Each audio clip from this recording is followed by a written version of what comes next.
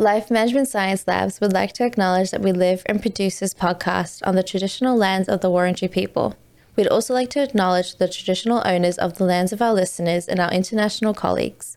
We'd like to pay our respects to the elders past, present, and emerging. Hey everyone, and welcome to Raising Parents, the Parenting Science Insights podcast, produced by LMSL, the Life Management Science Labs. We are champions of life management science, providing structured insights informed by science and inspired by practice on key aspects of conscious living. Each week, we bring you scientific and practical insights on each element with the expert knowledge of professionals in the field. I'm your host, Dina Sargent. Now, let's get started. Hey guys, and welcome back to another episode. Now, it's a hard thing for any parent to see the effects bullying has on their child, their lack of enthusiasm to participate in social situations, or their fear to even attend school. As a parent, you might be feeling shocked, worried, fearful, or defensive. Now, these are all completely normal reactions. On today's episode, we'll be talking a little bit more about bullying and the insight of the bully and of the bullied, as well as some practices you can adapt to prevent an escalated situation. To help answer some questions and guide us to understand more about this topic is a psychotherapist as well as an author of 2 best-selling publications, as well as a parent herself, Dr. Stella O'Malley. Thank you so much for joining me on the show, Stella.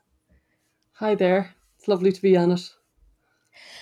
Now, when I was prepping for today's interview, I had to go and do a little Google search into the understanding of psychotherapy, because apparently it's completely different to what a normal therapist sort of looks into. Do you mind talking a little bit more about what a psychotherapist is and how you got into it? Yeah, I'd be delighted to. Very few people do ask me that. An awful lot of people, and certainly myself before I trained as a psychotherapist, we think it's just chatting with somebody else, but it's actually a very kind of penetrating process where you commit to attending and you commit maybe to paying, but certainly being there and turning up emotionally, not just turning up, if you follow me. And the therapist, it's the role of the therapist to ask kind of insightful questions, and not only that, to spot patterns in the individual's behavior. So you might come in and you might talk about A, B, and C, and they might look very unrelated. If you're a good therapist, you can spot, oh, I can see a pattern of behavior here, or a pattern of fear, or a pattern of emotional thoughts. And so it's our job to kind of relay that back to the individual, who can then do with it what they please. And usually over a period of time, they start realizing, oh my God, this is my fear of rejection catching up with me again. I can see it. Do you know what I mean? So over time, they become their own therapist. And that's our job. Our job is to make ourselves ultimately defunct. So it's to teach the client to be their own therapist. And when they can start anticipating what I'm going to say, and they can say, I knew what you'd think, they're moving into, they can move beyond therapy and say goodbye to me. My job is done. Well, so it's very different to just like a normal therapist where you're just sort of having someone to vent to. You're not just like, there's actually something that you have to understand about the person as well. Yeah, a lot of therapy has moved into therapeutic support, while a psychotherapist offers a therapeutic process, which is what I just described. While support is a much gentler process, but it's arguably not as valuable, where you might ring the Samaritans or you might ring a phone line, and they will make very nice noises of encouragement and yeah, and that's nice. But it's the difference of, when you go to somebody and you're in deep distress and they make noises and they're sad and they're with you, but they haven't got anything to offer really. And somebody who you go to and they will say, well, have you thought of this? And should we think of this? And how about that? And there's much more. You can sometimes not be up to it and think, oh, I haven't the energy for this. But you probably know it's better for you in the long term, really. You know what I mean? It takes more out of you, but it gives more to you as well.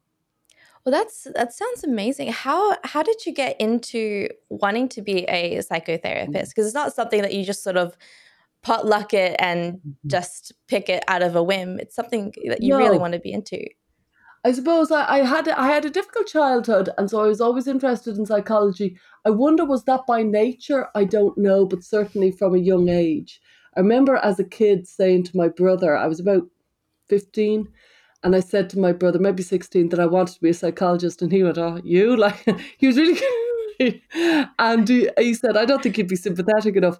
And funnily enough, that did knock me. I did listen to him, and I didn't follow it for some years. And then when I was about 30, I was searching for a career, and I went to an open night about counselling and psychotherapy. So I was clearly interested enough that I went to the open night. But as soon as the guy started talking, I was like, this is it. This is what I'm looking for. And I had gone to lots of therapists in my 20s. I trailed from therapist to therapist. And I remember I used to think, I could do better than this. I remember they'd ask me a question. I think I could do better than this. Now, whether that was arrogant, I don't think it was. I think it was actually the very low quality therapy I was receiving. I'd say I was a tricky client. I'd say I wasn't easy. But at the same time, I could see that I could see it going wrong even before I was trained. And then looking back when I got trained, I thought I was right. Yeah, I can see what they did, and it was wrong. Now, I know that makes me sound awful, but it's the truth. No, it doesn't actually. It, actually, if you think that you can do better than most therapists, then that definitely go in. I'm pretty sure you proved that by now, like in your Well, to career. be honest, I did think, well, I'll be better than them. So already I'm not as frightened as a lot of us when we're training. We're frightened to harm people. And Mhm. because I'd had those experiences, and I'd had a few therapists, I was that little bit less frightened because I was like, I know, well, no, I'd be better than them. So it was a low bar. No, that sounds absolutely an amazing way to start a career, an amazing time for you to be able to do it as well. Um, so before we get started into the topic, we like to start a little icebreaker, just a little bit more about what your interests are and so in the different areas. So when I say these keywords, just sort of say the first thing that comes to your mind. So how about your favorite book? Oh, the favorite book that jumps to my mind is Lying on the Couch by Irvin Yalom. And Mhm. I love that book. It's funny enough, it's written by a psychiatrist, but it's a novel. And it's Okay. about it's a really funny book. And it's about a few psychiatrists and the different things that happen in their client work. And I just can't believe this isn't one of the most famous books in the world. It's that good. It's so funny and it's so good. I love it. So that's my I favorite always book. love the idea of like wanting to hear what other like psychologists have actually dealt with in their career, just sort of the insides of it. So that sounds like a perfect read for that. Yeah, it is. It's really, really good. Loads of twists and turns as well. Okay, I'm going to add that to my list of books I have to read now. So it's getting long by now. How about your favorite movie? Oh, my favorite movie. My favorite movie. I've got a pretty slapstick and my husband would consider fairly basic sense of humor. I love Dumb and Dumber.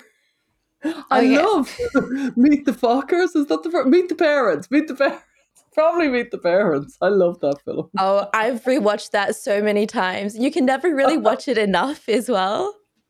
I love it. Yeah, I think that might be. I'm sure there's a few other films, but that's the one that came to mind. I do love a funny film. Like, No, I'm the same way. My whole family are complete goofballs. So we just watch like it's White Chicks or it's like something stupid that's just hmm, like you barely have to pay attention to. So I can yeah. agree with that. How about your favorite podcast?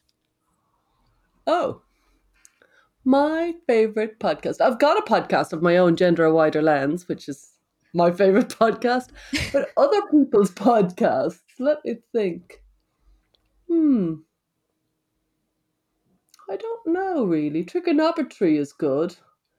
I don't. I like a Callan's Kicks. It's an Irish one, but it's a satire. I listen to that every week, so I'll put that down as my favourite. It's just a funny political satire. I didn't realise I was so into humour until this conversation. Well, it's something you've realized about yourself now.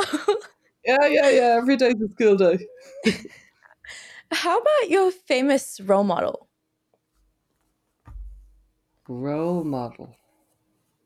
Wow. Huh. Maybe Bob Dylan. Yeah, Okay. I think Bob Dylan, yeah. He kind of I've loved him since I was a kid, and he's withstood an awful lot of criticism. He's been really, really popular, and he's been really, really unpopular, and he stays the same. He just Hmm. does what he needs to do, and I like that. He just stays authentic. No, that's Yeah, always a really good role model to have. yeah. I love him. So, how about a favorite course that you've completed? Oh, that would probably be my first counselling and psychotherapy course. I did it with a woman who ended up becoming my friend, Fiona Hoban, and it was just the most enlightening experience. Now I tell a lie because before I did my counselling and psychotherapy course, I did another course. It was a self-development course. And do you remember all that therapy I went to in my 20s and it didn't really help me? That first self-development course, and I don't know the name of the people who ran it, that really changed my life. And it wasn't that counseling, it was a course about self development. And then Mhm. afterwards, I did a course in counseling with Fiona, who then became my friend. And it was life changing, learning about how the mind works. It was really life changing. Wow, that sounds like a really good course to get you started. Yeah, it was. So, going into the topic today, we're talking about bullying, talking about how we can prevent it, the different understanding the different ways that it comes about.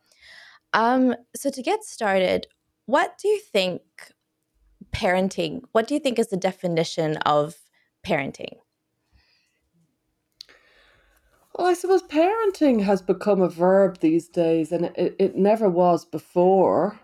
So, but in the previous generations, you were a parent, as in you had given birth to a child or you'd taken guardianship of a child. Mhm. Nowadays, parenting as a verb has become loaded with, behaving in a way that nurtures the child, and it's a much more oppressive, frankly, category than being a parent. It's easy to be a Mhm. parent.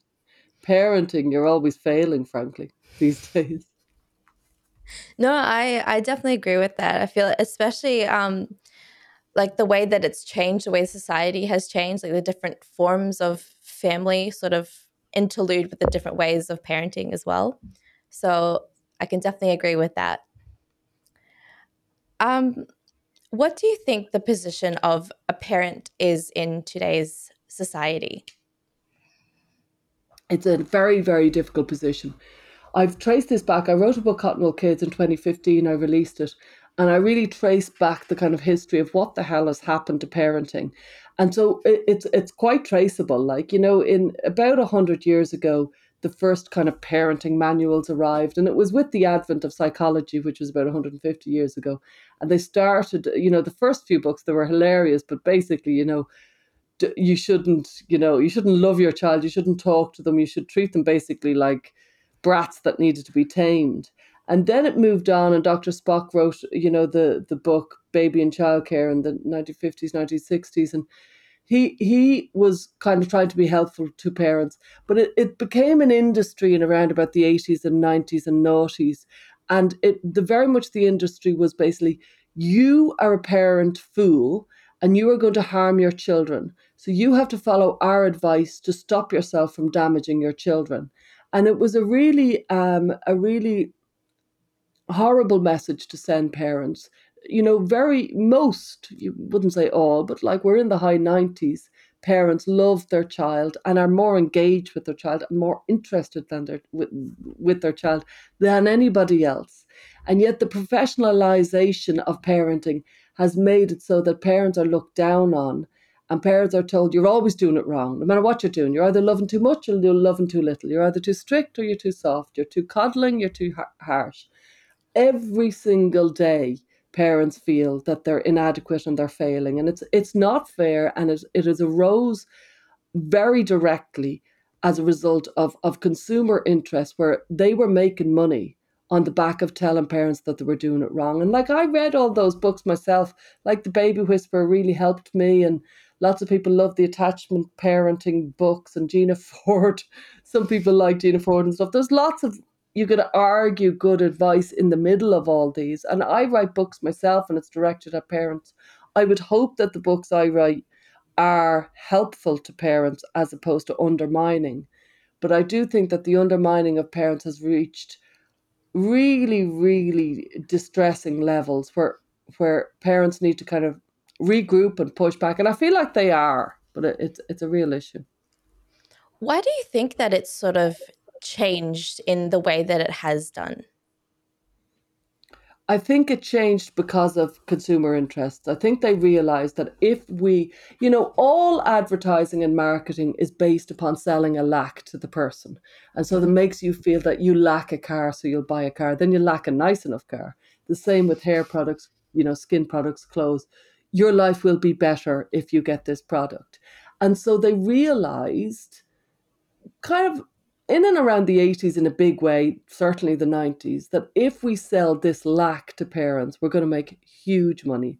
And this might be baby monitors we're selling them, or the latest kind of bottle, or the latest feeding thing, or books, films, kind of podcasts, and all sorts of kind of content that will teach parents to be a better parent. Because I've worked with parents and teenagers and young people enough to know parents will go over cut glass to for their children. And so if they have to slog through a book that tells them how terrible they are, they'll do it because they love their kids and they really will do it.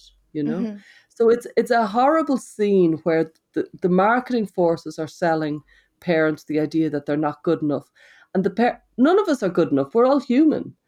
And the parents buy it because they always want to be better because Mhm. they love their kids and they're trying to do best for the kids. You can never reach perfection. And if you do, that's damaging anyway. And so it's a really vicious circle that's really, really unfortunate. I definitely see where it's coming from, because especially with how much, like, as we get to adulthood and as teenagers become adults, they're realizing that, oh, your parents did this when you were younger. My parents never did this when they never let me stay out at a certain time, like past like 10 o'clock. And then a lot of kids, they're just like, well, that seems like child abuse. That seems like really bad. Why did you put up with that for so long? But it's like, when kids realize a little bit older that they did that for a reason, they had their own way of teaching that's may not be what like adults really want. It's always it's in the child's best interest at the start from when they're younger. So I definitely believe that parents sort of always get the short end of the straw when it comes to that situations. Yeah, so do I. I think it's awful, and I think we need to do something about it because it doesn't help children either. Because, the undermining of parents has led an awful lot of parents to be unsure of themselves and to kind of make kind of random decisions that goes against their instinct. We used to live in a world where mother knows best. Nobody says that anymore. Everybody Mhm. presumes the professionals know best, and they don't care as much about your kids. So it's very distressing. So, going on to a little bit more about bullying, as that's today's topic, how do you define bullying as a sort of general definition? Okay, yeah. Bullying is repeated aggression, a repeated persistent aggression from somebody with more power. And Mhm. it's key that it is repeated. It's not just a fight. And if it's two people who have equal levels of power, then it's conflict, which is not the same as bullying. Mhm. But if it's one person who has more power than the other, then and that could be social power. It doesn't have to be kind of status power. There's lots of ways to have more power. So they might be more popular than the other person, or something like that, or whatever. Mhm. That's when it's bullying. Somebody who's bigger and in the emotional sense, and rougher, persistently being aggressive to somebody else. Mhm. So, what do you think the correlation between bullying and parenting would be? What do you mean? So, is there would there be sort of a correlation? And if so, what would the correlation be between bullying and parenting? Well, some parents can certainly be bullies. That's certainly definitely an issue that I've come across many times in my work. So there is a correlation there. As well as that, sometimes children can definitely bully their parents. That can be an issue. Certainly, Mhm. parents have more power than children, so they wield a lot of power, so they can end up bullying their children. And sometimes they do it unknowingly. And they're doing it because they're a forceful personality, not because they're bad, but because they think this is the right way to be. Mhm. It's very upsetting, but it's true. I think it's really interesting that, like, you talk about that children can also bully parents. And if we're talking about in a power sense, does that mean that the parent has sort of given up power to the child? Yeah. This happens more than people realize. What happens is that on some level the parent feels inadequate, and that's very easily happening these days because of all the reasons I listed earlier. And the Mm. child in some way ends up with the power in the household. This happens a lot more than we realize. And so they're calling the shots, and they're telling the parent that they're not good enough and that the parent needs to do A, B, and C. And the parent, in a bid to kind of make the child feel happier, they're doing it. And then a dynamic grows up where the child is literally bullying the parent.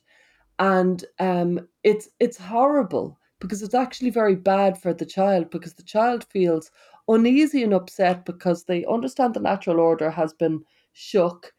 And they also realize that, not only that, they become frustrated with their parent because they want the parent to push back, and the parent feels too weakened to be able to push back. So it's a really horrible dynamic that can grow up. Mm. So, do you think the child, like, do children realize that they have more power a little bit sooner than the adults would? Yeah, children will spot a bit of power instinctively so fast, you know what I mean? Mhm. And so when the when the parent is weak, let's say on any given thing, whether it's technology or sweets or food or sleep or whatever, and the child realizes they'll get away with something, they'll go in so fast to take advantage. If this happens again and again and again, the dynamic gets upset, and the child ends up kind of owning the place, and everybody feels uneasy. No, it doesn't suit anybody. Nobody feels happy with this. Mm. So, is there a sort of difference between bullying and just pure manipulation, for example? Well, that's interesting. Yeah, so, some forms of bullying can be manipulation, but Mhm. sometimes you might just manipulate a situation and you're not bullying because you don't have more power and you're not doing it persistently. Mhm. You just manipulate a person on a one off. It's not very nice, but you're not bullying. Yeah. Or you could manipulate somebody all the time and you might have more power. And then, but sometimes two friends would have equal sets of power. They're both manipulative. They're in a toxic relationship. It's not a bullying relationship. That's quite Mhm. common, but it's quite toxic and it's negative and it's not helping anybody. Yeah, no, that's definitely true. So, what do you think the difference is between a perpetrator and a victim of bullying? Um, there's quite a lot of differences. Often the perpetrator of bullying is seeking power. This Mhm. is the bully, and they want to get power, and they've figured out that a way to get power is to bully this particular person, and they realize they'll get away with it. Maybe they'll get away with it because that person doesn't have social status in the group. Maybe they'll get away with it because the teacher won't notice that particular person. There's a lot of reasons people don't why people get away with bullying. And in an almost instinctive manner, a very animalistic manner, the person who's looking for power actually spots who they would get away with. I remember a very interesting study of pedophiles in prison in America. And Mhm. they asked the pedophiles, who do you target? Is it the most prettiest kid? Is it the most beautiful kid, or what is it? Is there an actual kind of type? And they all answered the same. The results were astonishing. They said we target the child who won't tell. And I would argue that if I looked at a group of 20 kids, within a day, I'd be able to say what would be the kid who doesn't tell, if you follow me. There's Mhm. certain types of kids, they're quieter, they're compliant, they're Mhm. gentle, they don't speak up. Not because they're not brave, not because they're not anything. It's just their way. They're just not the speaker up type. Mhm. And those people, like I went into it in quite a lot of detail in my book, Bullyproof Kids, and there's kind of like three main types of targets of bullying, just like there's different types of perpetrators. And the targets of bullying, the classic type would be the type I've just described. And, I've got a child who'd be like this. He's a little boy, gentle, compliant, easygoing, don't want to make trouble, very, very likable, soft, sweet natured. Now, if that person is targeted by a bully, they are unlikely to speak up. It's just Mhm. not their nature. They don't cause waves, they don't like waves, and they'd rather peace. And another kid, you could say, you could target that kid, and they'll go straight away to their mother. They'll go straight away to their child, and often even within the same family, paedophiles have targeted that child, skipped that child, and then on to that child, and time and again it'll be for that reason. One Mhm. child would speak up; they just would, and they're a lot less likely to be bullied. But it's not the only type to be bullied, because there's another type. Like I said, there's a few kind of classic types of targets of bullying. Another type would be the one who is kind of like the accidental target. And this is where something has happened. Maybe their name rhymes with something silly that is kind of, being used, or maybe something silly happened and they got a name and everybody laughed and it stuck. So kind of an accidental kind of run of circumstances make them a target, and nobody sticks up for them in the very crucial moment. Mhm. And that's very important. And sorry about that. There's a bit of noise there. Sorry. That's Yeah, okay. but the accidental target. I remember one accidental target, and he was a boy who was in the kind of dressing rooms in the swimming pool, and the boys pulled down his shorts, and then they called him a name, and then the name stuck, and it went on for years. And the uh, the reason why he wasn't nipped in the bud was because he didn't tell his parents. Had he told his parents, they could have nipped it in the bud very fast. So the accidental target, it's all about how how soon the adults can get involved. While with the gentle classic target, I'd say those children need adults to kind of keep an eye out for them, and they need to learn how to kind of have a gentle word in the ear. They need to learn to kind of tell adults that something is going on. But there's one more type, which is the provocative target, and I would be provocative target, and so would my daughter. So I have a lot of affection for them, but I also understand we're difficult people. We are the truth tellers. We're the type who speak up, and Mhm. we cause waves, and that is fine. If you're a truth teller, it's fine, but it can annoy people. And once in a while people push back at the truth tellers or the provocative targets, and everybody piles on. And so it's a genuine issue that if you are a provocative person, you will get piled on every so often, and Mhm. it's really distressing when it happens. No, that sounds. I feel like there's so many different characteristics that sort of you can sort of tell. Like you said, if you put it with the 20 kids, you can tell in a day who's going to be what kind of personality and who's going to be what kind of type of target. Now, is it possible that a child can be both the perpetrator as well as the victim? Oh God, yeah, very often. An awful lot of bullies. There's lots of different types of bullies, no more than targets of bullying. And some bullies, they are the target and the perpetrator. A lot of bullies are the target and the perpetrator. So they might be getting bullied by their brother at home all the time for the last 7 years. And a sibling bullying is a huge issue. It really is. It's understated, but it's a huge, huge issue. And they go into school, and the very nasty behavior that they have had experience of is what they bestow on others. They've learned basically negative reactions. They've learned this kind of idea of eat or be eaten. They've learned it's all about power. They've kind of learned a very dysfunctional relationship with the world. They either think you're either winning or losing, and so they try to win. It's really unfortunate, and it's really, really common, and it's Mhm. difficult to unpick because they move so seamlessly from poor me into kind of being a spiteful bully that Mhm. you as an adult can think, what is going on here? It's very, very difficult to deal with. So, do you think that the home situation can turn a child into a bully, and as well as dealing it with being a victim at home? Yeah, they could. And when that happens, if your child has been accused of bullying, it's a great gift to your child to not immediately go on the defensive and say, it's not my child. That didn't happen. No, no, no. He's an angel. He'd never do that.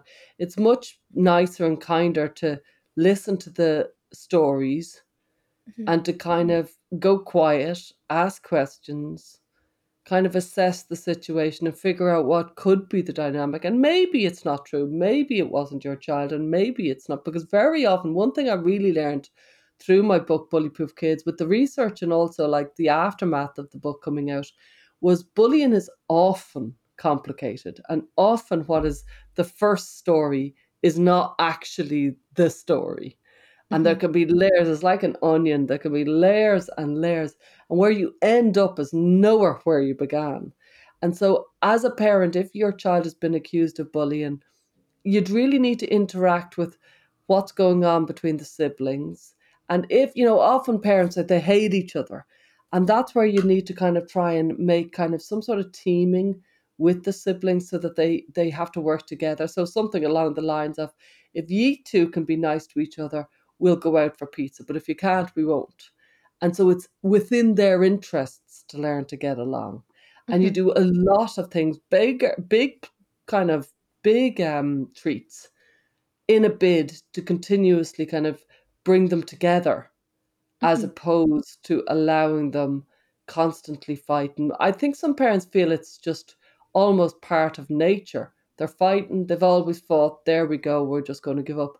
And I'm like, nah, you can cultivate more positive relationships. Mm.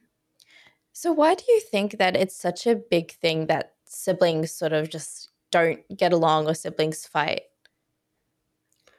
Um Very God's a human nature. Very often, like we humans, we live in a state of anxiety on some level very, very often. Am I good enough? Does my mother love me? Does she love him more than me? Same Mhm. goes for my father. Am I good enough? We're constantly wrestling with those thoughts, and those thoughts are what made us different from dogs and cats and horses, if you follow me, and all the other animals, that have this kind of consciousness of who we are and how we're impacting. So it has been the beauty of being a human. We've created great literature and art and music and all sorts of things as a result of it. But it does mean we live in a lot of angst. And Mhm. therefore, that's our natural habitat, you could argue. Now, when we come to consciousness, literally from like 0 to 4 or whatever, we're learning who the world is and whether whether the world whether it's all about us or not. And then we realize we have to share our parents' love with that other person who's actually bigger than you and has Yeah. taken your toy. So it's very, very, very natural Mhm. for conflict to arise between siblings, and it can be very good for them because you learn how to deal with humans, you learn how to deal with limitations and relationships. So that's all fine. But the problem is when it turns hostile and negative in a chronic way, and the parents, rather than realizing, I need to sort out this, they instead just think, yeah, they hate each other, such as life, as if this is natural, rather than go, no, no, no, no, no, that's not natural. Mhm. So, what do you think are the impacts of bullying on a child's sort of health and development as they get older? What do you think? We'll say that. What? What are the impacts that bullying has on a child's sort of health and development for when they get older? It's devastating. It's absolutely crippling. If you've been bullied, one of the reasons why I wrote my book, Bully Proof Kids, was because so many people came into my practice and said, uh, I'd say to them something like, when did you first feel ill at ease? When did you first feel, unhappy in a larger sense? And often they would say, when I first got bullied. It leaves a very, very, very long shadow on somebody's life. It makes Mm-hmm. people feel that they've been judged, evaluated, and deemed not good enough. And it's pretty devastating to feel that. Mm-hmm. And the thing about bullying is it's public. And in a way, if you look at society, society has operated by approval and shame for thousands of years. More so than prison and laws, approval and shame is what keeps society, on most levels, keeps us behaving well and not robbing our friends when we can and doing all the other things. It keeps us behaving in a civilized manner. Mm-hmm. And um, so it does have a function. But when a person is bullied, the tribe has effectively shunned them, because bullying means it's public. Generally, on some level, somebody has judged Mm-hmm. them and deemed them not to be good enough. And they can feel their survivor instinct is often awoken, because they feel, oh my God, I'm not good enough for the tribe. It's a very, very, very deep feeling of terror is awoken, and Mm-hmm. it goes very, very deep in some people. Horrible. It's a horrible experience. So when it comes, I think it's such a big thing when, especially the different types of bullying that social media has now sort of developed into, and it's now turned into a whole other type of bullying that comes in. What are some of other specific types of bullying that parents should be aware of? Yeah, there's a few different types. There's the cry bully is a real issue. A lot of teachers spoke to me and around my bullying book, and the cry bully is one. It's very deceptive. Remember I said about bullying being very complicated? It really is. I know I'm really saying it, but it really is. And the cry bully basically says that everybody is bullying them, but they actually have the most power in the room. And so they're wielding power by saying that other people are bullies. Mhm. And so they're creating an awful lot of wreckage in other people's lives, and it's very distressing for everybody, and nobody quite knows what's happening. And when one thing that can be very handy for a person to for a teacher or an adult or a therapist or a mother is to think, who has the most power in this situation, rather than what's the worst deed that's happened. Who Mhm. actually, it could be the person who's crying actually has the most power. So it's because tears can be very silencing. It's very hard to know what's going on with it, but sometimes people are declaring that everybody else is a bully and they have all the power. It's deceptively common, that Mhm. situation. And teachers in particular have found this is a growing issue. People have realized saying somebody else is a bully gives you all the power. Everybody's listening to you. Because it's the person that speaks up, I guess. It's the person that wants to make it known that this is the bully. This is the person that's changing it away. So, how do you know that, for example, if you're setting up a child and you're having a like sort of conversation with the teacher on that person is bullying, how do you know that they're bullying or they're just not, they're just sort of making fun of or they're just joking Oh yeah. around? Yeah, well, remember I said it was persistent aggression from somebody with more power. For some people, fun, just making fun of somebody, it's fine, it's funny.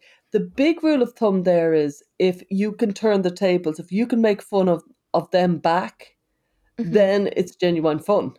Okay. If it's only going one way and the dynamic is we make fun of you and you Hmm. don't dare make fun of us, well then that's bullying. You know what I mean? So if Yep. it can be both ways, if you can turn it back on them and say something funny, and You can try it, and Hmm. you'd know very quickly, like that's no, they're not willing for that. Yeah. Because I think, like, especially when the whole idea that humor is subjective and everyone sort of takes humor differently, like what you say, it could Yeah, be like, so how would you specifically know that, okay, what sort of the extent of bullying that sort of takes it a bit too far? yeah. I think that's a really key point, that humor is subjective. So one person might say, I don't want to make fun of them back. I don't think any of this is funny. They think it's funny. I just think it's dreadful. Everything about it is dreadful. And so Hmm. if the person you're making fun of isn't laughing, well, then you need to stop. They don't find Hmm. it funny. You might find it hilarious.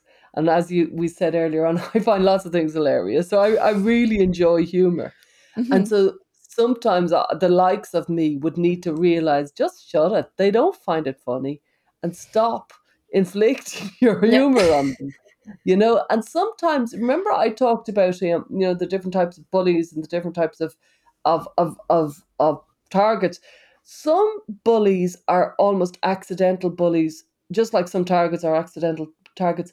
They think something is hilarious, and they're bored and they like fun, and so they keep on having a laugh, not having the empathy, or haven't even thought of the other person, and not realizing that the other person is not finding it funny and is actually pretty devastated.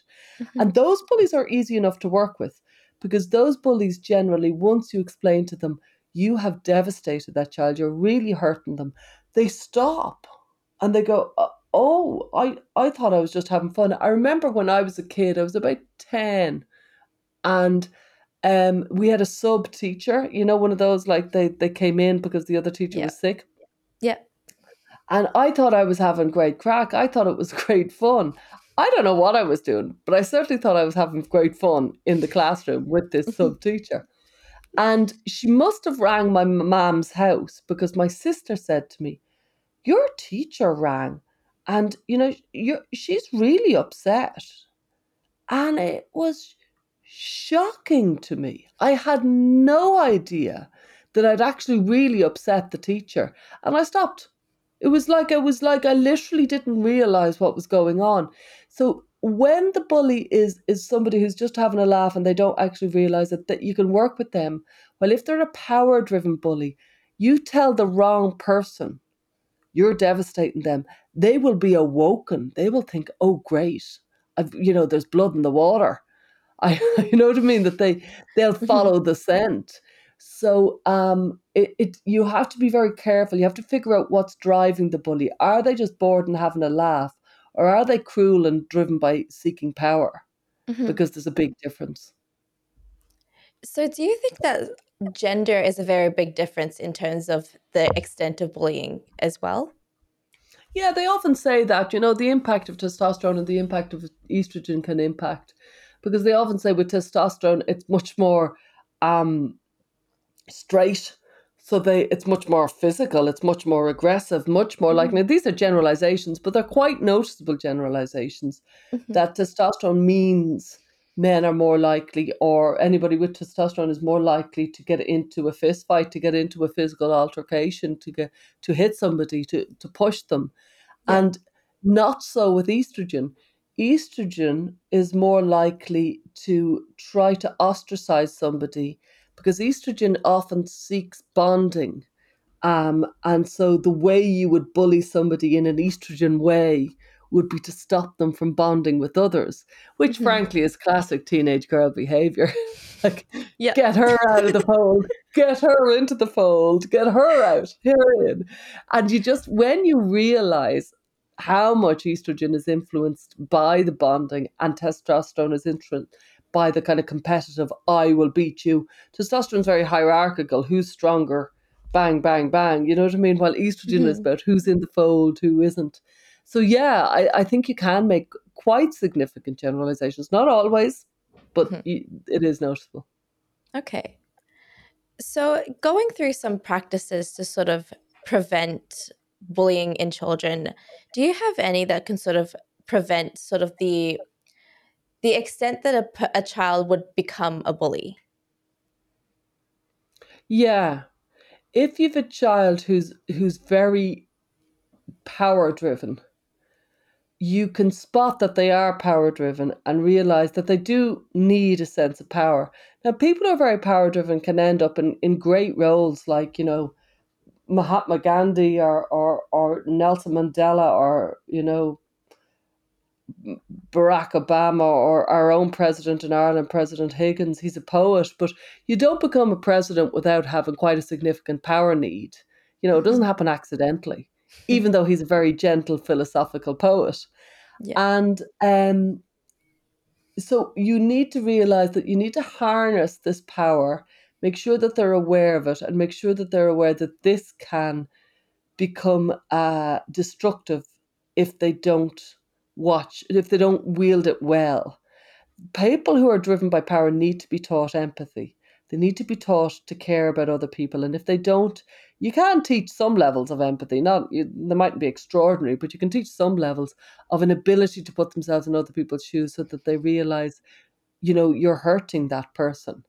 And so some children might need to be taught that bit more because they're mad about power and they don't care who they're walking over because they want to win. Mm.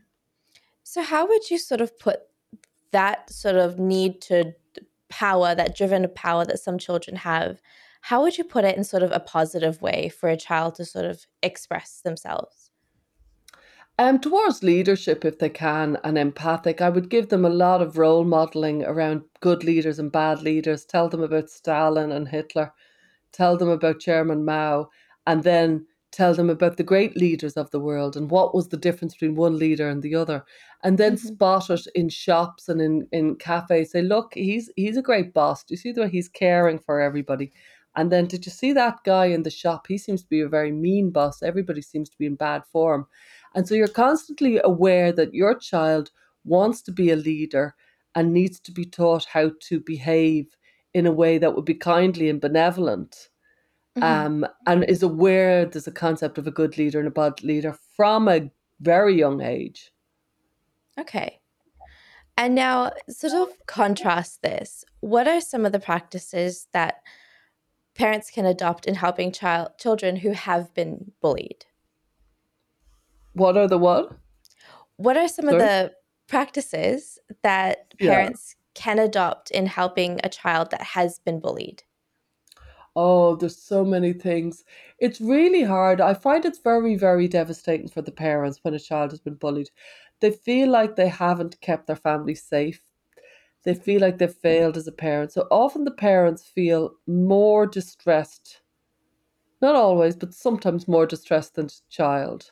So, in a way, I sometimes say the parent might need support themselves.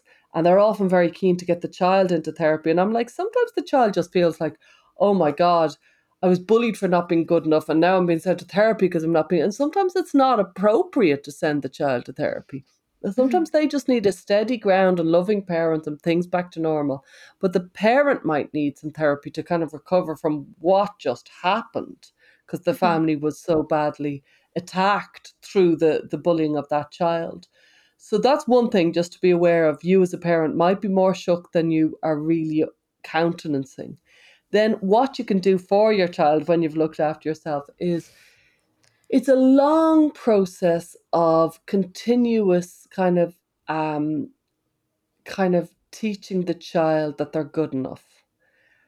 It's a Mhm. long process of teaching the child about group dynamics and how it wasn't a case that there was anything wrong with them, but it was a case of a bully who was roaming around and saw a chance, just like an animal in a zoo, and another animal getting in and the animal grabbing them. That it's quite an animalistic kind of instinct in, Mhm. and it can be really helpful. I've worked with an awful lot of people who've been bullied. It can be really helpful when you explain to them concepts like the passive target, the gentle target, the provocative target. They feel better because they realize, oh, this is a universal issue. Yeah, this happens all the time. The more they realize that this is a thing that happens in groups of people, and it happens and has always happened. And not only that, it happens in all sorts of kind of cultures. Then they realize this wasn't about me. This was about that bully seeking power, and he got it, and that's how he Mhm. got it. And Mhm. so the more you can over time teach the child about what actually happened, is actually very helpful for the kid, even though an awful lot of parents feel that they should shy away from it and talk about it because it was so upsetting. It's not true. Often the child feels nobody's talking about it because I failed, rather than nobody's talking about it for any other reason. So I would be very much talk about it, not all the time, but make sure your child over time comes to realize what happened, what was the dynamic. And if you as a parent don't know, it would be worth having to think about that. Mhm. I think it's really interesting because growing up, my sister was like sort of dealing with bullies, and to a point where we had to talk to the school and things like that. And then I think I remember all the teachers said that they didn't want to rock the boat in the situation. They didn't want to be on either side of the situation, didn't want to cause any ruckus. So it's how do you sort of bring it up with the school in order for them to sort of take it as an issue? Mm. I'm really into this concept. Parents need to realize that it's their job to advocate for their parents, for their children. Sometimes the child is gentle and compliant, and so is the parent, and the parent really doesn't want to. And one of the reasons why they were bullied was because they were that gentle type, and their parents were that gentle type. And Hmm. so sometimes, and more often than you might think, the parent got bullied as a child, then the child gets bullied, and the parent is like, I don't know what to do in the face of this. So that can happen. What parents really need to be is to be a polite nuisance in the school. And that means you go up and you make your complaint and you say, and I'll be back in 2 weeks to find out. And they can say, no need. And you could say, oh no, I will be back. I Hmm. want to make sure that this is nipped in the bud. And you're polite all the time, but you're just, as soon as they see your face, they know exactly what you're coming about. And they're like, oh my God, she's coming again. And you're emailing and you're always polite. You're a Hmm. polite nuisance, but you do not let it go, so Hmm. that they realize you're not letting it go, that there is an issue in that classroom, and they're not going to get rid of you until they get rid of the issue. And then you can kind of get somewhere with the class, because schools, in fairness, they are, it's, there's a saying, the squeaky pig gets the food. And you've got to be the squeaky pig who's just, you know what I Yep. mean? And that Yep. takes an awful lot of energy, and it's frankly exhausting because the parent doesn't want to think about it. The parent wants to believe that it's all over. They want to minimize it because they just don't want to think that this is happening. The child, in their part, wants it all to go away, and constantly, in a childlike kind of magical thinking kind of way, says, oh yeah, it's better now. It's better now. It's not getting better, but they keep on thinking it's getting better because they're hoping it's getting better. And everybody can collude with each other that it's getting better when it isn't. And so everybody has to kind of be really pretty relentless Hmm. about what's going on. And in a way, the parent has to be the most relentless and forensic and gentle about asking the child. Because if you ask the child and you lose it, you start crying or you start getting shouting or depressed or I'm going to kill that kid, the other kid, the bully, Hmm. the other your child who's being bullied can just shut up because they can think it upset mammy so much. I'm just not going to tell her again. Yeah, Hmm. it's fine. It's fine. Yeah, it's fine. It's got better. Because they know how she's going to bawl, cry, and Yeah. it's not going to help. So Winston Churchill gave that great line. Sometimes it's not enough to do our best. Sometimes we have to do what's required. And I think with bullying, this is what we have to do. We have to do what's required, and it is really difficult, really Hmm. difficult. I do think some schools are worse than others, and sometimes it's not, schools are not handling it. They're Hmm. minimizing it. That's what they generally do. They minimize it. Say, it's just rough and tumble, nothing to see here. She's a nice kid, really. She was just a Hmm. bit out of hand that day. They minimize it, and they make the parents and the child who's been bullied feel a bit hysterical and a bit over the top and a bit of a moan.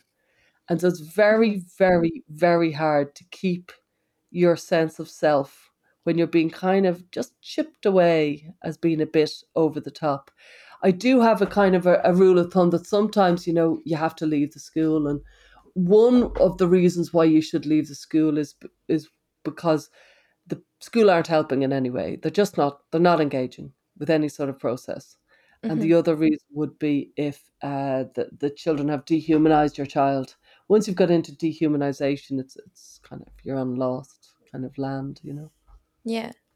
So do you think that, like, do most schools have sort of a bullying like prevention plan, or is it just sort of something that they deal with case by case?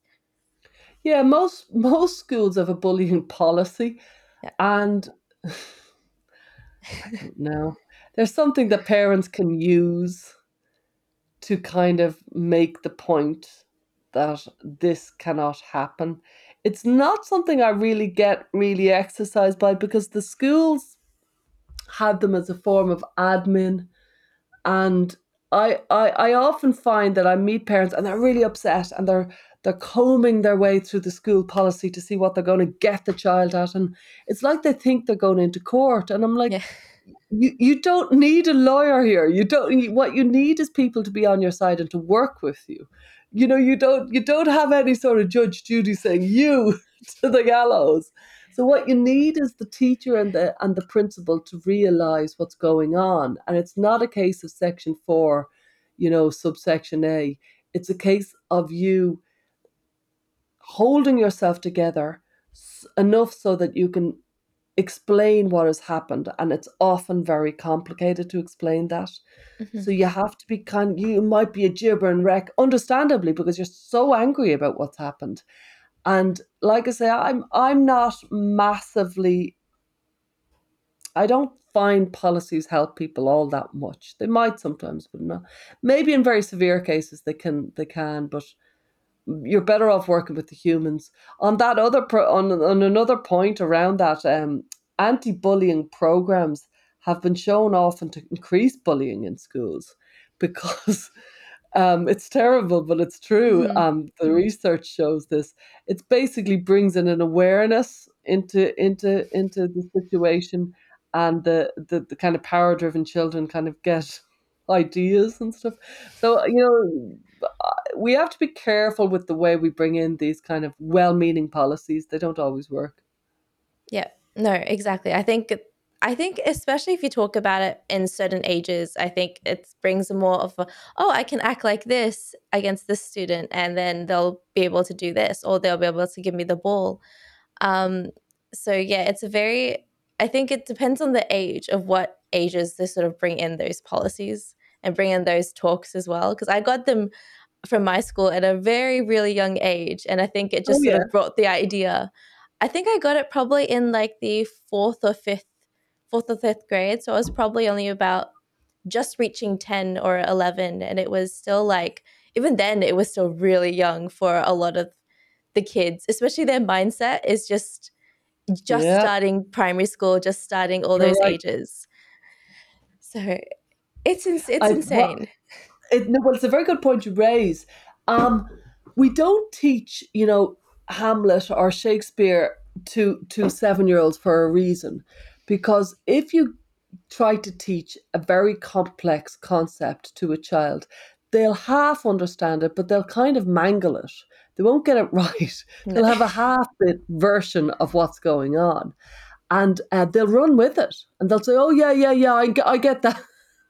They have not got it, and they've got a version of it, and it's not the accurate, correct version. There's a reason why we don't teach children complex concepts, because they're Mhm. not emotionally mature enough to understand them. Now, there is an issue, I would argue, that, you know, we are bringing in complex concepts and programs and, you know, things like this, like you described, into classrooms, and kids aren't getting it, and they're running with the ball the completely wrong way. It's like, no, that's not what we meant at all. So it's well meaning, but it's not working. Mhm. And it's pretty frightening, if you ask me. It really is, because I've just seen it work so badly that you just think, oh my God, we have to go back to the drawing board. This is completely off. Completely. No, I'm exactly the same way. I feel like when it comes to the standard age set, it's very different to like emotional Yeah. age set. And they always think, okay, you're about 12 now, you can talk about all this stuff. When it's like literally you still act like a probably 9 or 10-year old. So it's a very different, it's a very complex And sort of. understanding. And not only that, it's kind of hilarious, like with puberty and the differences, generalizing, but generally girls go through puberty about 2 years before boys, and the difference in the complexity of an 11-year-old girl and an 11-year-old boy and their emotional kind of sophistication is Hmm. phenomenal sometimes. Like I saw it with Hmm. my own two children, like my daughter's about 20 months older than my son, and at one point it was like she was a decade older. She was so far ahead. Now he's catching up, but like, oh my God, you can really see like very different way of being.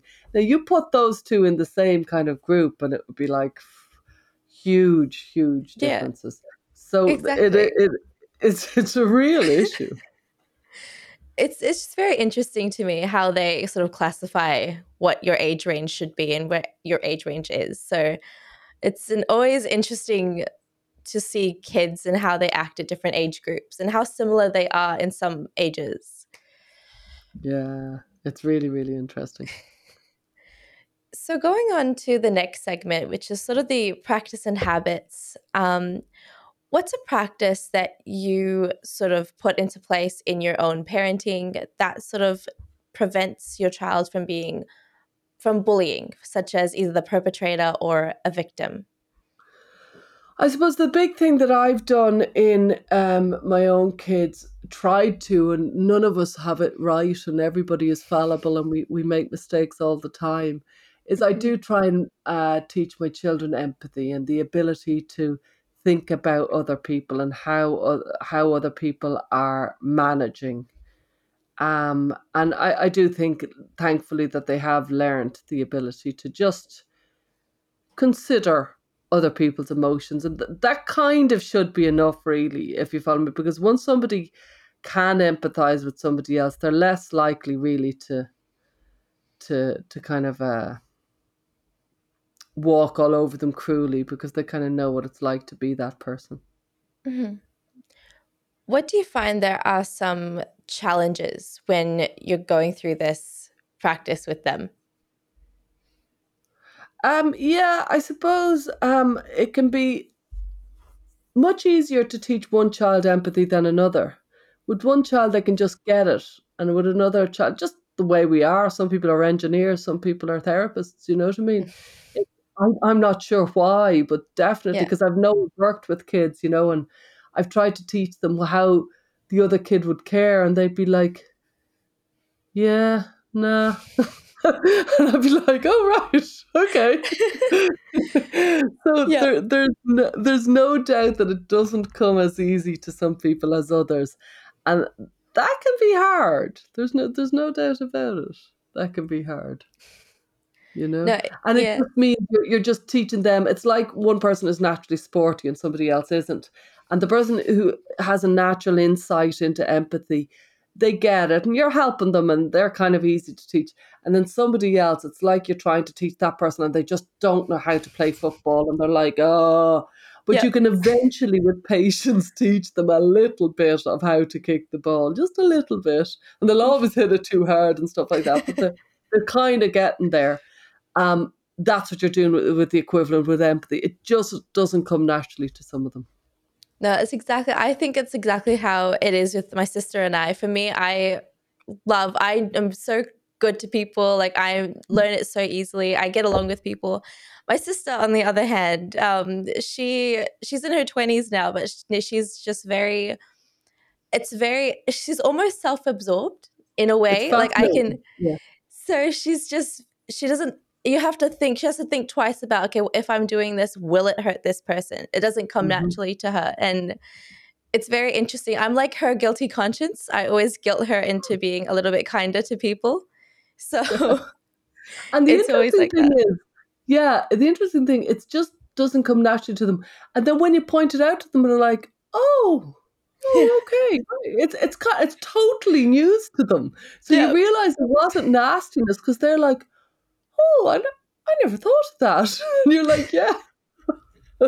And so Yeah. for somebody like you or I, where it comes so instinctively, like I say, it's almost like the same as one person being able to kick the ball and somebody else just firing it madly Yeah. another direction. Like it does really seem to be very natural to some people and very unnatural to others.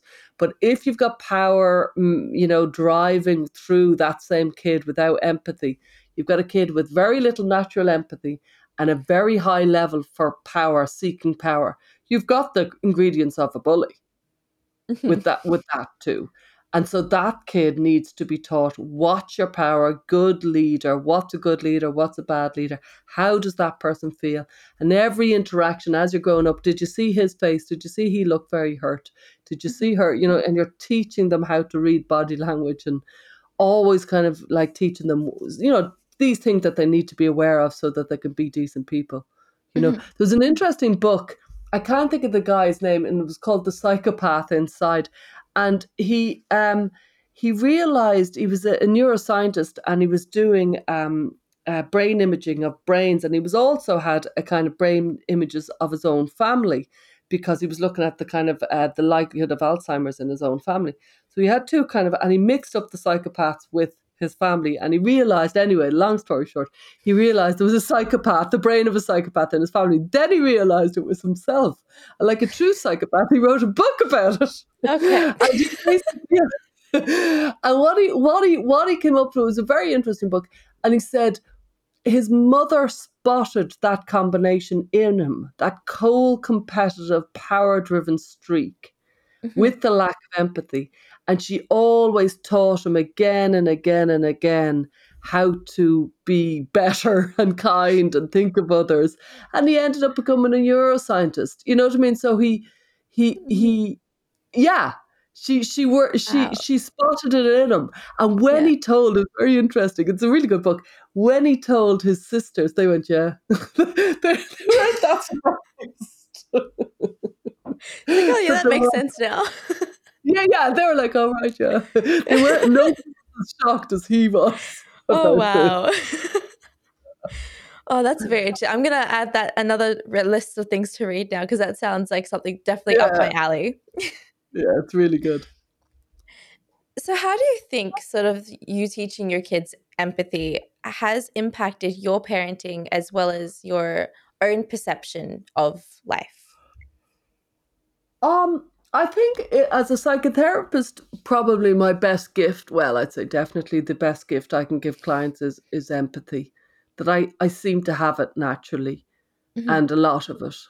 And I I I think it's a gift to give somebody the Mhm. kind of the ability to understand them and understand how they might feel and be able to communicate that you do understand them. So I suppose it's a very big part of my life, empathy. But I think it's very, very, very difficult as a parent to do it because I think when you try to do it, it's easy to do it as a therapist. That you're there and you're that's your job. When you try to do it with your children, they're like, "Oh, don't be trying to psychotherapist me," and it doesn't work as well. You know what I mean? It feels too probing. Mhm. It feels too intrusive. So if I can guess what my daughter is feeling, she feels a bit too. It's too close, and she feels a bit too. What's the word? Smothered? Known or Oh, okay. yeah, Yeah. smothered. Yeah, too smothered because it's like I'm all over her. I can see how she's feeling, and I'm it's too much. It's too intense, and so it's tricky enough as a parent, I think. Mhm. Well, that makes a lot of sense. So now we're going to go into questions from audience and just some of the questions that they've sent over to us over the since we've shared it out. So the first one is: should parents be held accountable for their child's bullying behavior? Hmm. Probably to a point, yes. Certainly Mhm. when they're young. When they're young, under 12, I think parents should be really, really brought into the occasion. And so should teachers, and so should everybody, because you can really make a big difference. You can be all over children when they're under 12, like, or when they're still in junior school on some level. you can be all over it, and every one of the adults should be held to account. The teacher should be able to stop it, the parents should be able to stop it, the parents of the bully should be mostly able to stop it. Everybody can really make a difference. When you're getting into the teenage years, parents have a lot less control over their children, and their ability to stop it Hmm. is significantly reduced. So should they be held accountable? Yeah, if you want to punish the parent of a 16-year-old bully for producing such a rotten person, you could. But will it be productive and will it be helpful? I'm not madly sure it would, because if it's a power-driven bully who's just driven by power, if his parents are getting punished for his behaviour, he's thinking I'm getting away with it. They're just going to They're just going to get at. Yeah. Give that information to the wrong bully, and they'll just think, yeah, winning all over the place. Do you know? So it would depend when they're teenagers. Yeah, I think that's a really good point. Teenagers really have a mind of their own at some point. So whatever actions they do is probably pretty much theirs. Up until 12, you've loads of power over your children. After that, I hope your job is done, Yeah. because all you've got really from then on is role modeling. You don't have a lot more to Uh, say. exactly. So, what are some of the signs of bullying and how should parents deal with bullying in children and adolescents? One of the most common signs that your child is being bullied is that their self-talk becomes very negative. So they say real mean things to themselves. They say, I hate myself, or I'm always doing it wrong. And they have this harsh, spiteful way of talking, not only to themselves, but to other people. It's a harsh, mean kind of way of talking to themselves and other people.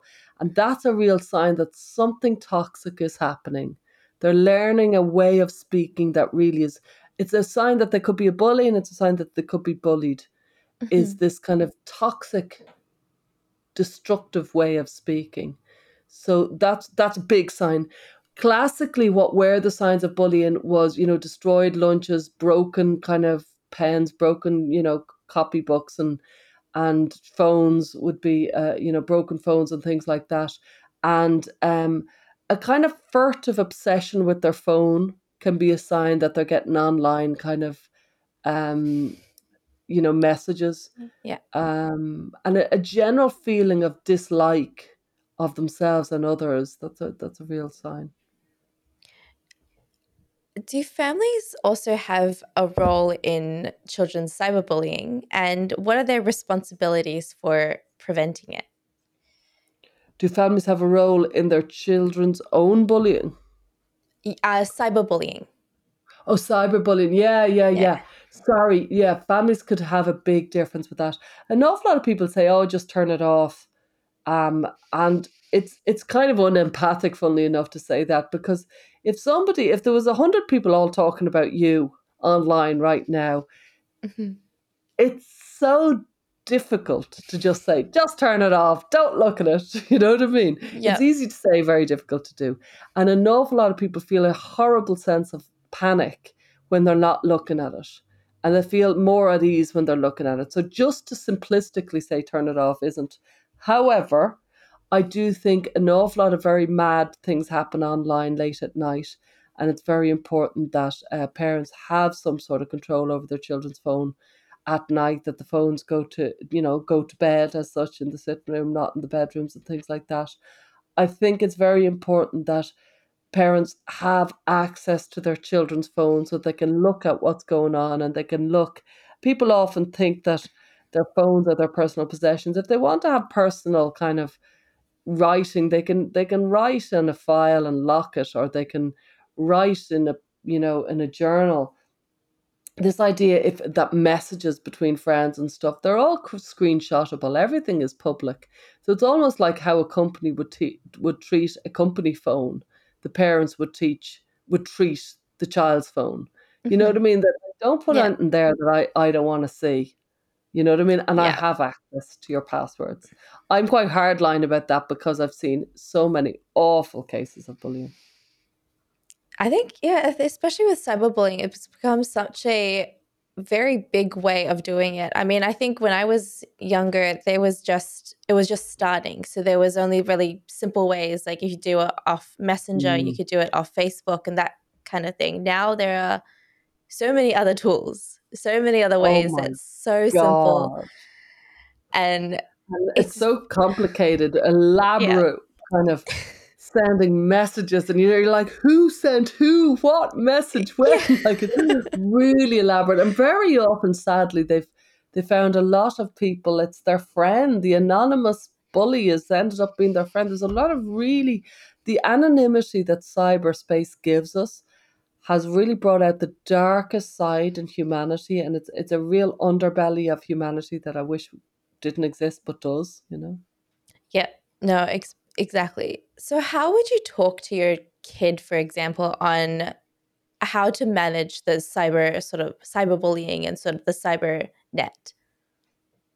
More than anything, bring in rules around the phone and make sure that you have access.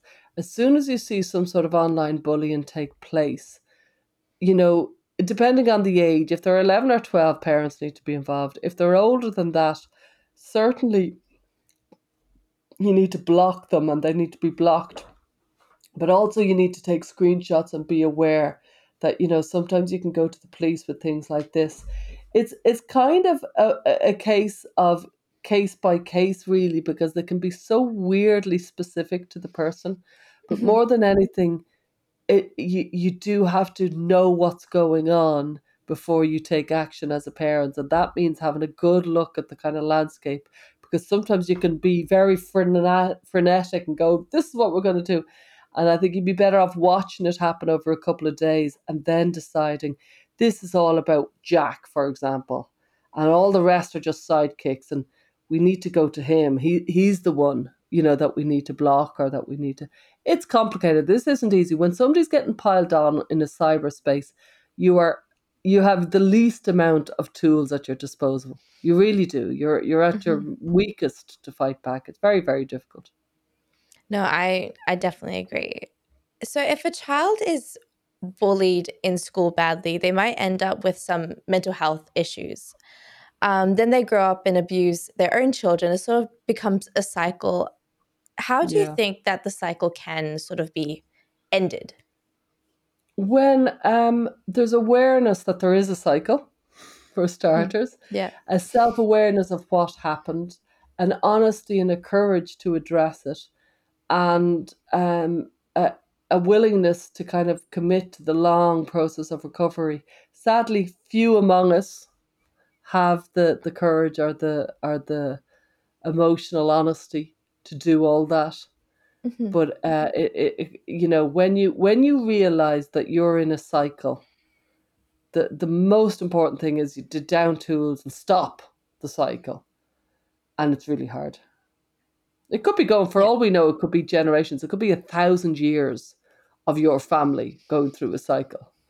Sometimes it can be very, who knows? We don't know, but it could Yeah. be hundreds of years, you know?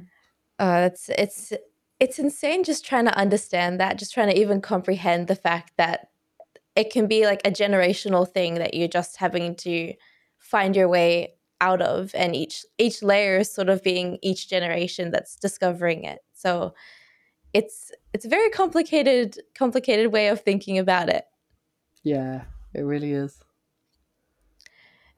So now we're going into the open mic session where you can get to talk about anything that you are passionate about, anything that you are working on and you'd love to share with the audience. And it can be pretty much any topic not related to the one we're talking about today. So I'd love to give you the floor. And I think we have a few minutes where you just get to share whatever you feel like.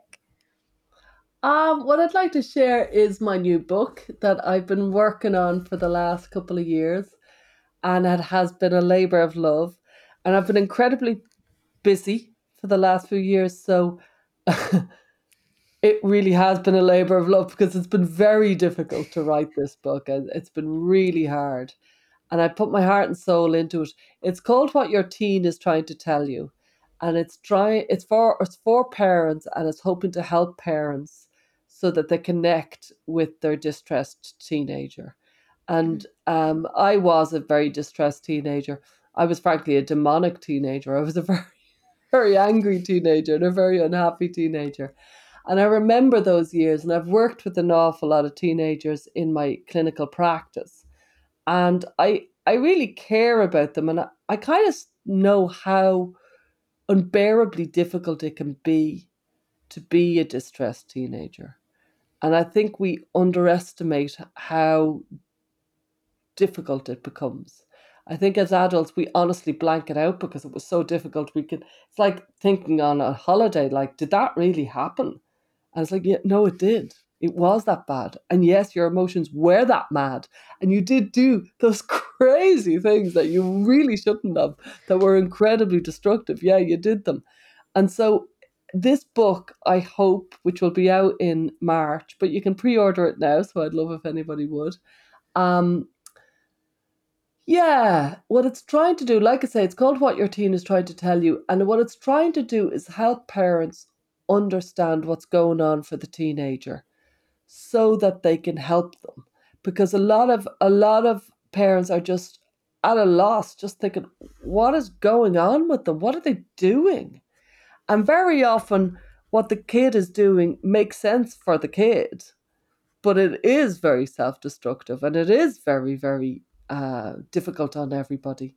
So I do think that while I had a terribly difficult time of it as a teenager, I think teenagers today, they seem to be really crippled. They seem to be really buckling under pressure. It seems to be social media and technology and video games and sexualization through pornography. It seems to be the impact of tech, and massive, massive emphasis on their looks, so that they're all so vain and so anxious around their looks. There's so many things going on for teenagers that I do think, I know it's a cliche, but I do think it's actually really, really, really hard to be a teenager today. I think they're not having very much fun. I think they're not having very much laughs. I think they're having a lot of listless, slightly bored, technical fun, if you follow me, that kind of semi, like me Yeah. and you here today. Like, it's certainly interesting talking to you, but if me and you were in the same room, we'd be having a much more heartful experience. It would be much Yes. warmer, you know, Yeah. and we leave it in a much more fulfilled way. Now, it's still very good, but we both know the lack. I think an awful lot of teenagers, that's how they're living. They're living with this half life, and I think they don't know what they're missing, and it's frightening. I really Yeah. feel for them. No, I think you're right. Teenagers definitely have it a lot worse because I think there's so much of a need for technology to be in their life, a need to Yeah. see what everyone's up to, and also to there's a competitive need to sort of beat another person. Oh, if your pictures have more likes, Oh my my pictures God. have got to have more likes. I And know. that is that is a scary way to live, even for me. I study media, I'm in social media, I studied it pretty much the last 3 years, and I know the in depth of the need of likes and things like that. But for that to just be what high schoolers have to deal with, and it's not something that they're ever wanting to pursue in their life, it's just for fun, and then this is how stressed out they are just for fun. And it is scary to see. Joyless. Yeah, exactly. It's just everything is like, it doesn't happen if you're not posting it. It doesn't happen if you're not sharing it around with other people. And it's just that's why so many people, they talk about digital detox far too much now as well, as something that I've realized. Oh, I need to walk away from my phone for 2 weeks or so. And I'm just like, are you on it like that much? I'm Mhm. like I'm starting to get really bad, especially after lockdown, when it comes to me constantly needing to be on my phone now.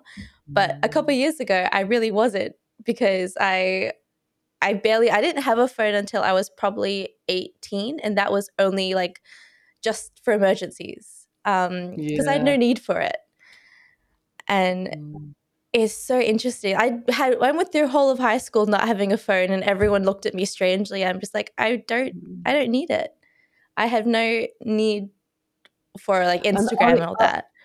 I obviously didn't have a phone because I'm older than you, but like I remember I didn't have a phone. Not well, I had a phone, but I didn't have a smartphone when I was having babies, 2007 and 2009. And had I had a smartphone, God bless those poor little kids, I would have been so distracted. They're lucky. They're lucky that I didn't get one. So for me to go online, I had to go on the computer. So I went on in a very business way. I just didn't go on. And I was a late adapter, so it was well late before I got into social media and stuff.